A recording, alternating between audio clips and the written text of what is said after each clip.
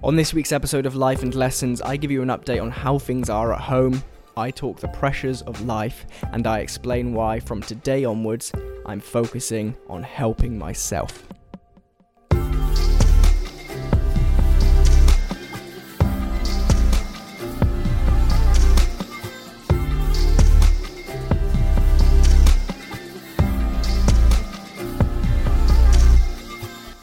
Hey, how's it going? We're back again. This is episode number 8 of Life and Lessons, which means that we're 2 months into this now, which is crazy. Time is going fast, but still a lot of time to go until I'm 25. If you're new here, here's what you need to know. I'm Sean Spooner, and for the next 52 weeks between the ages of 24 and 25, I'm going to be recording and releasing a weekly podcast to see just how much my life can change in a year. This is the story of growing a business, of growing as a person, and it's a completely honest view into my life as I take on some fairly unusual things. And this episode here is all about week number 8 in that journey. I'm guessing you probably already knew that because you're back again, which, by the way, I tell you what, although the number of people who listen to this podcast isn't huge, the consistency at which all of you listen is incredible. Week in, week out, I see the same people listening, I see the same people sharing each episode, the same people sending me messages, interacting with posts on Instagram and on Twitter. I see you all, and I really, really appreciate it. Which, by the way, one more thing, if you are a regular listener and the audio on this episode sounds different, let me know whether it sounds better or worse. I normally use a Blue Yeti USB microphone to record this. I normally just sit in the meeting room in the office or in my bedroom at home and do it, but annoyingly, I left that microphone in Corby, so I've had to hijack the legit podcast setup that we have in the corner of the office with some slightly different microphones.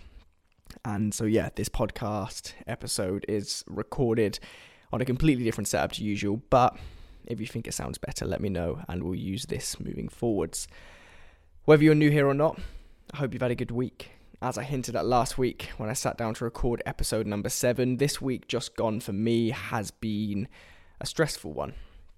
Quite a weird week. It's been a week of lots and lots of plate spinning, of trying to keep things moving with work whilst also dealing with some family issues, trying to squeeze more problems than usual into the same amount of time each day, and trying to recover from the knock-on effects of those kind of issues.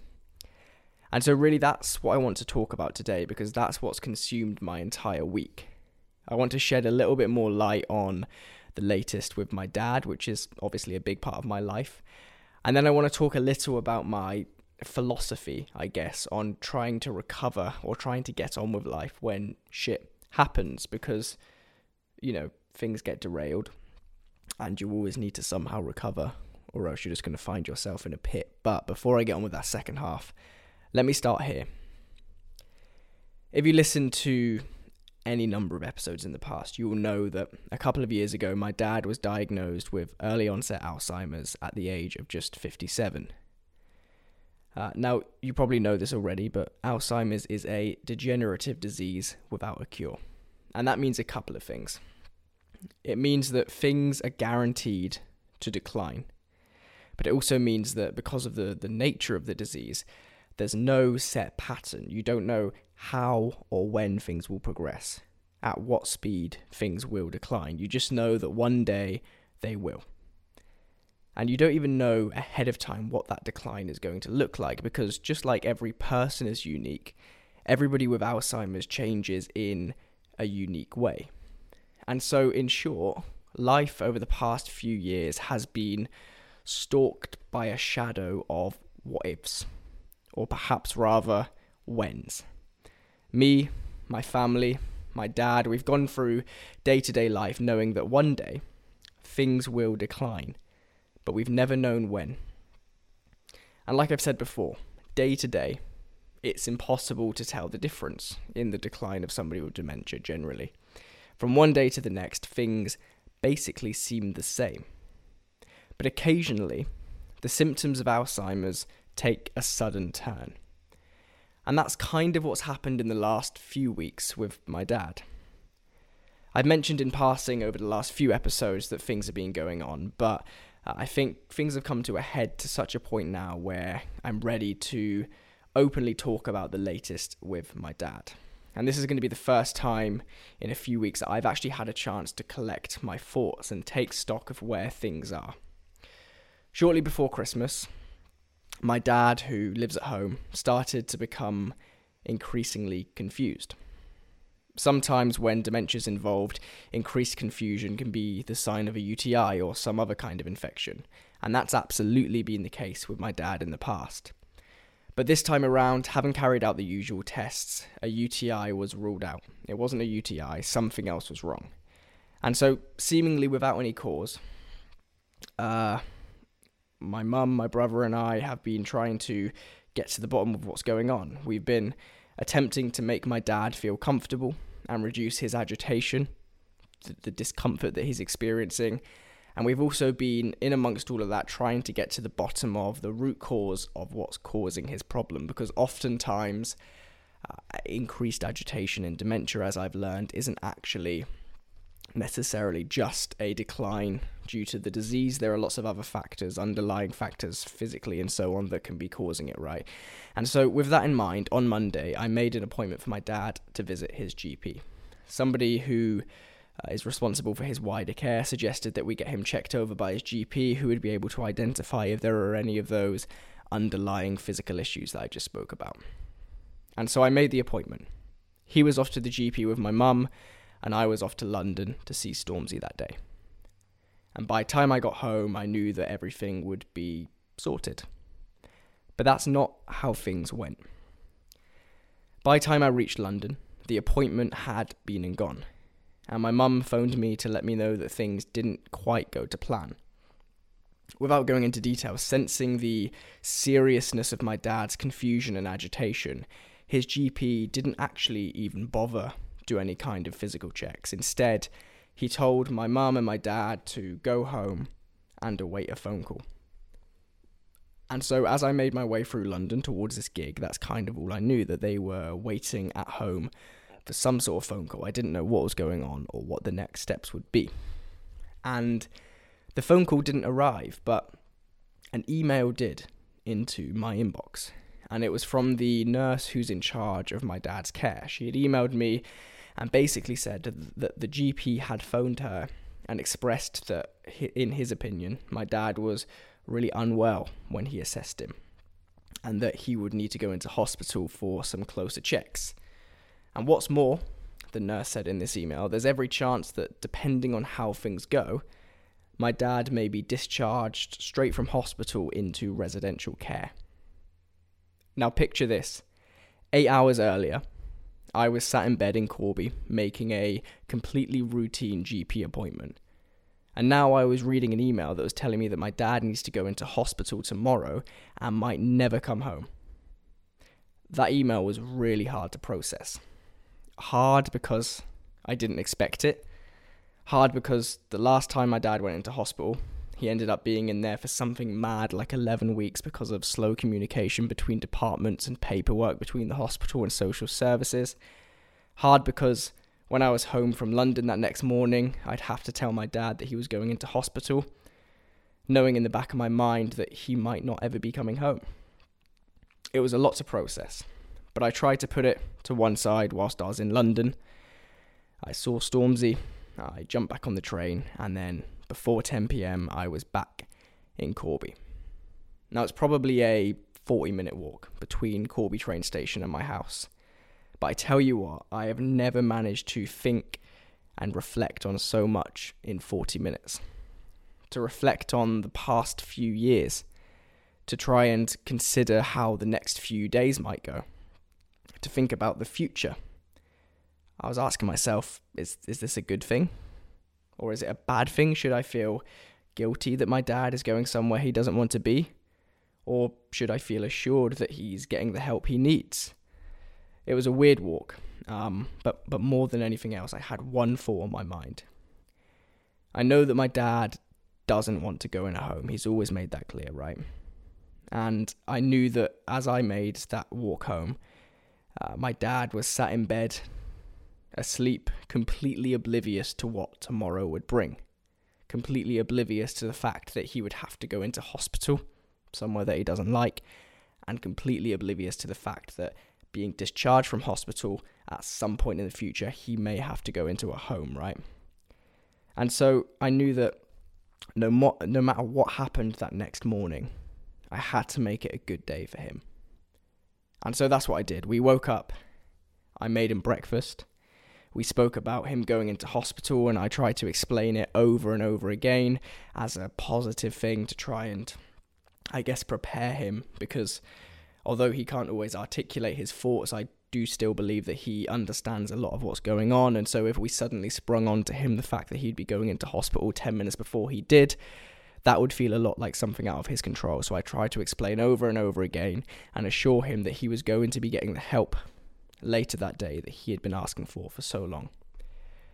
We packed a bag, and I, in the same breath as before, wanted to make sure that he was involved in that, in picking his own clothes and packing his own bag. So again, he felt somewhat in control of what was, I'm sure for him, a fairly confusing situation. And then Ash drove us to get some food at KFC, and then we went on to the hospital in Kettering. We got there, we got him settled, we unpacked his bits, and then we left. And weirdly, getting home that night, it was weird, it was quiet, and it was unusual, but it was also kind of a relief, because for the last 6 or so weeks, something has definitely been wrong with my dad. He hasn't been able to settle or get comfortable, and he's been constantly worried and agitated and deeply confused. And when I say constant, I mean from the moment he wakes up through to the moment where he sleeps. He would be continuously asking for help and asking to go home even when he was at home. He had needed help, but the system had, up until the point where his GP said, fuck this, enough is enough, failed to give him that help at home. He was always pushed to one side because social services or the teams responsible for his care were just too busy, right? And I don't blame any of those teams. They are absolutely overstretched. But the point is that the last 6 weeks have been this kind of ticking time bomb of waiting for something dramatic to happen before he gets the attention that he so rightly needed. And so it's a relief that before that happened, his GP was able to say enough's enough. And so although it was tough, it was also kind of a relief, because he is where he needs to be. And somewhere deep down, despite all of the, I guess, emotion attached with the last week, I know that what's happened is, in a weird way, for the best. And so my dad is still in hospital as I record this, and he's doing well. He seems to have settled in. The doctors and the nurses are treating him for a couple of things which could well have been causing his agitation, and so things are okay. But like I say, this week has been a weird one. Not only is the process of caring for somebody time-consuming, the practicalities of taking care of, the things that me and my brother and my mum take care of, they take a lot of time, but it's also mentally draining at times. I recently heard someone describe having a loved one with dementia as grieving for somebody who's still alive, and as morbid as that sounds, I think that perfectly sums up the situation. And if you've ever seen somebody in your family with dementia, you'll know exactly what I mean. You feel like you lose a piece of the person you know every single day, right? And it's little things that catch you out. It's the small things that come out of nowhere that somebody either says or recognizes or doesn't recognize or does or acts out that makes you realize that the person sat in front of you isn't the person you once knew. And so in that sense, I guess it kind of is grieving. But look, my dad's in the best place he can be.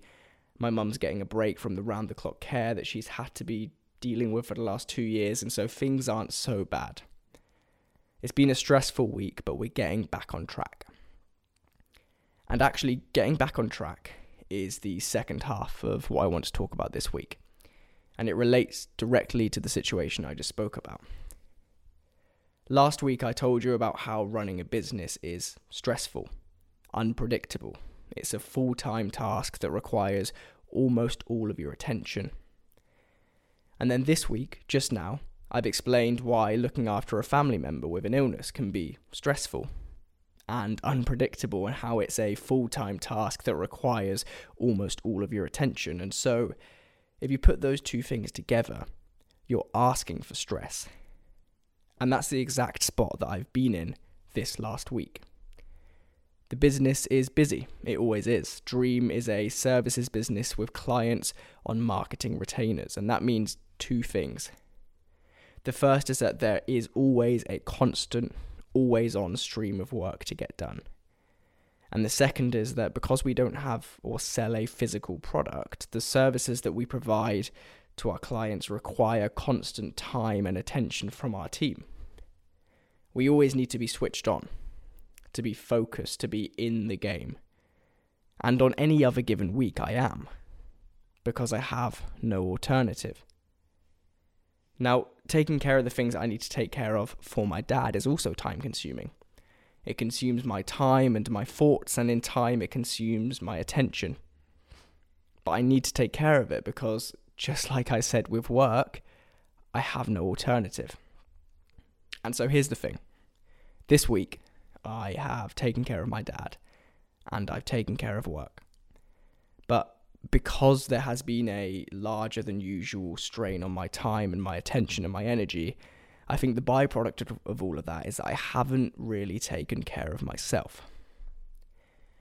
And so, as I was thinking about that, and as I was thinking about this episode and this last week, a book came to mind. And it's a book that I read a while ago by, let's say, a somewhat controversial figure. The book is 12 Rules for Life by Jordan Peterson. Now, whatever you think of Jordan Peterson, I think that this book, which, by the way, is the only piece of his work I've consumed, so I hold no opinion on him, but I think this book has some really good advice. It has some really good rules for life, like stand up straight with your shoulders back, and make friends with people who want the best for you, and compare yourself to who you were yesterday, not who somebody else is today. But the rule from that book that came to mind when I was reflecting on this week was this: treat yourself like somebody that you are responsible for helping. Here's the thing. We always want the best for those around us. It could be your parents or your girlfriend or boyfriend or your children, whoever it is. We're always quick to go out of our way to help those around us that we care about, to look after the people that we're responsible for helping. But as Jordan touches upon in his book, we're not so quick to help ourselves. We're not so quick to pause and take the time to make sure that we are okay and that we are following the best habits and behaviors and patterns that are good for us, right? Now, if I remember correctly, I believe it's from this book, Jordan cites inside of the book a study which concluded that we as a general population are more likely to ensure that our pet finishes a course of antibiotics than we are to ensure that we finish our own course of antibiotics. We hold others' well-being to a higher standard than our own. And in doing so, we often become less able to help others, right? Although it's selfless and it's something to be admired to look after other people, if you're doing that at the expense of not looking after yourself, I guess you become somewhat useless, right? You're almost indirectly unable to help other people if you're not looking after yourself. And yet this week, that's the exact spot I've been in. I've let so many basic things slip. Not getting enough sleep. Eating shit. Drinking coffee late into the evening, which further negatively affects my sleep. Not following basic habits, not going to the gym, falling behind on things like reading and meditation. Basically, due to the pressures of work and family life combined, I haven't looked after myself this week. And that has no doubt negatively impacted my ability to take care of all of these things that I actually care so much about. It's made me less able in the very moment when I need to be able. And so, having reflected on that, as I planned this episode today, I decided that stops today. So, I've been slowly, over the last week, climbing back on the horse, reinstating one habit after another to get back some of that positive momentum in my life, despite all the shit that's going on. Because if I don't do it, nobody will do it for me. Nobody will grow my business for me. Nobody will keep us in business if we don't do the work. And in the same breath, although yes, there are things like benefits in place, nobody will look after my family if me and my brother aren't fucking doing it. So there is no alternative. So not looking after myself and therefore indirectly harming those things stops today. I need to look after myself so that I can look after those around me. And so that's it. Once again, that is everything for this episode. This has been, I say this every week, don't I? This has been a weird episode, but I guess that's life, in as much as following the pattern of just telling you what happens in each week of my life. Every single one of these episodes is going to be very different, and I think that this one has been very different. It's been very introspective. It's been me kind of channeling into my thoughts and my behaviours. But I hope that nonetheless you can get some sort of insight out of this episode. If ever there's been an episode that has been more for me than you as a listener, it's probably been this one. But thank you for listening nonetheless. I do really appreciate everybody who listens every single week. As I always say, if there's anything in this episode or any episode that you've listened to that you feel that you want to talk about, do feel free to message me. The best place to reach me is on Instagram, where I'm SpoonerSean. That's spelled SPOONERSEAN. And if you do message, I'll look out for your message. And as always, just one last thing. If you have enjoyed this episode, please do consider sharing it, either somewhere on social media or with a friend on WhatsApp or into a group chat. Like I always say, but I really do mean it, seeing the number of people listening to this grow week on week by only a few people, but seeing it grow is incredible, and it makes it all worthwhile. And finally, remember that if you don't follow on Spotify or subscribe on Apple Podcasts, make sure you do that. It just makes sure that you're the first to know when a new episode drops, and you don't need to go looking for it and searching for it and tapping all these links in my bio. It's just going to be there, ready for you next week and every other week for the next 52 weeks. Well, for the next 44 weeks. Is that how many we have left now? I'm not very good at maths. Something like 44 weeks. Either way, look, hope you have a good week. Thank you for listening, and I will see you back here this time next week for episode number 9 of Life and Lessons. See you then.